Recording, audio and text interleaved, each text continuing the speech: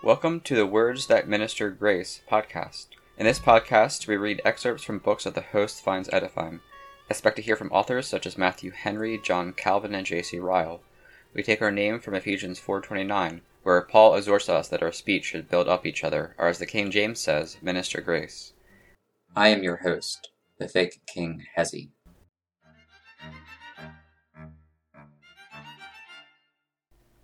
In this episode, we continue our reading of Calvin's Institutes Book 2, Chapter 8. We will be reading section 13 through 15. Calvin discusses the preface to the Ten Commandments.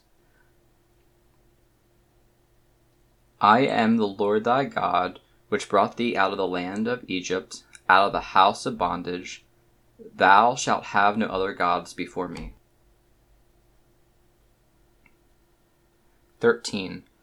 Whether you take the former sentence as a part of the commandment, or read it separately, is to me a matter of indifference, provided you grant that it is a kind of preface to the whole law. In enacting laws, the first thing to be guarded against is their being forthwith abrogated by contempt. The Lord, therefore, takes care in the first place that this shall not happen to the law about to be delivered, by introducing it with a triple sanction. He claims to himself power and authority to command, that he may impress the chosen people with the necessity of obedience. He holds forth a promise of favor as a means of alluring them to the study of holiness, and reminds them of his kindness that he may convict them of ingratitude if they fail to make a suitable return. By the name Lord are denoted power and lawful dominion. If all things are from him and by him consist, they ought in justice to bear reference to him, as Paul says, Romans 11:36. This name, therefore, is in itself sufficient to bring us under the authority of divine majesty, for it were monstrous for us to wish to withdraw from the dominion of him out of whom we cannot even exist. 14. After showing that he has a right to command, and to be obeyed, he next, in order not to seem to drag man by mere necessity, but to allure them, graciously declares that he is the God of the Church. For the mode of expression implies that there is a mutual relation included in the promise, I will be their God and they shall be my people, Jeremiah 31:33. Hence Christ infers the immortality of Abraham, Isaac, and Jacob from the fact that God had declared himself to be their God, Matthew 22:32. It is, therefore, the same as if he had said, I have chosen you to myself as a people to whom I shall not only do good in the present life, but also bestow felicity in the life to come. The end contemplated in this is adverted to in the law in various passages. For when the Lord condescends in mercy to honor us so far as to admit us to partnership with his chosen people, he chooses us, as Moses says, to be a holy people, a peculiar people unto himself, to keep all his commandments. Deuteronomy 7:6, 14:2, 26:18. Hence the exhortation, Ye shall be holy, for I, the Lord your God, am holy. Leviticus 19:2. These two considerations form the ground of the remonstrance. A son honoureth his father, and a servant his master. If then I be a father, where is mine honour? And if I be a master, where is my fear? Saith the Lord of hosts. Malachi 1:6. 15. Next follows a commemoration of his kindness, which ought to produce upon us an impression strong in proportion to the detestation in which ingratitude is held even among men. It is true, indeed, he was reminding Israel of a deliverance then recent, but one which, on account of its wondrous magnitude, was to be forever memorable to the remotest posterity. Moreover, it is most appropriate to the matter in hand. For the Lord intimates that they were delivered from miserable bondage, that they might learn to yield prompt submission and obedience to him, as the author of their freedom.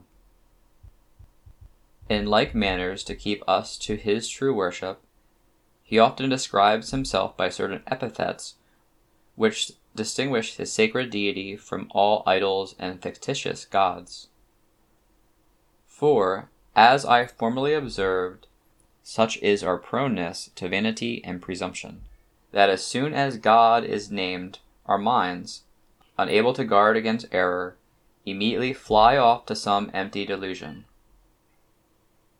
In applying a remedy to this disease, God distinguishes his divinity by certain titles, and thus confines us, as it were, within distinct boundaries, that we may not wander hither and thither, and feign some new deity for ourselves, abandoning the living God and setting up an idol. For this reason, whenever the prophets would bring him properly before us, they invest and, as it were, surround him with those characters under which he had manifested himself to the people of Israel. When he is called the God of Abraham, or the God of Israel, when he is stationed in the temple of Jerusalem, between the cherubim, these and similar modes of expression do not confine him to one place or one people, but are used merely for the purpose of fixing our thoughts on that God who so manifested himself in the covenant which he made with Israel, as to make it unlawful on any account to deviate from the strict view there given of his character. Let it be understood, then, that mention is made of deliverance, in order to make the Jews submit with greater readiness to that God who justly claims them as his own.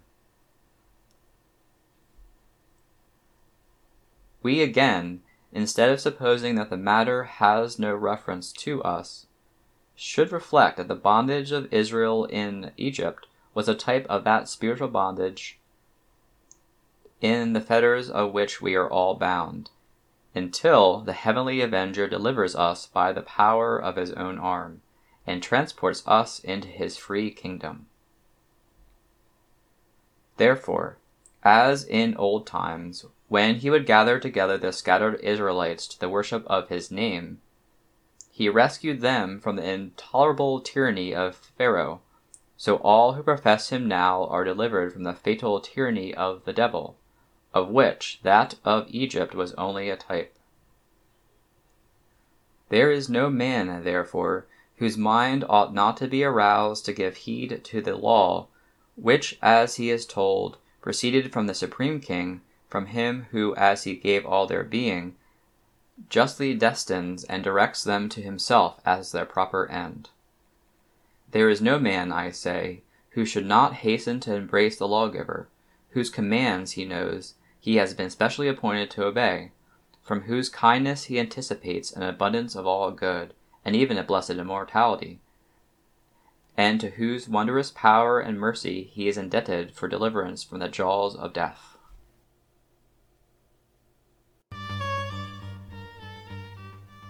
Thanks for listening. In the show notes, you can find contact information and a link to the text from today. Remember to heed Paul when he says in Ephesians 4:29 to let no corrupt communication proceed out of your mouth, but that which is good to the use of edifying, that it may minister grace unto the hearers.